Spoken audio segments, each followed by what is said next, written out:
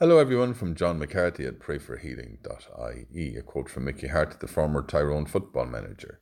I feel blessed that I had that capacity to live a quiet life outside of football, and I do. I thank God every morning for the gifts in my life that I have, because there is no getting away from it. I have been blessed with the family I have been born into, the brothers and sisters I had, the mother and father I had. I was so lucky to have them and the wife Marion that I found.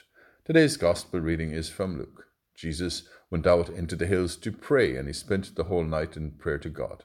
When day came, he summoned his disciples and picked out 12 of them. He called them apostles: Simon, whom he called Peter, and his brother Andrew, James, John, Philip, Bartholomew, Matthew, Thomas, James, son of Alphaeus, Simon called the Zealot, Judas, son of James, and Judas Iscariot, who became a traitor.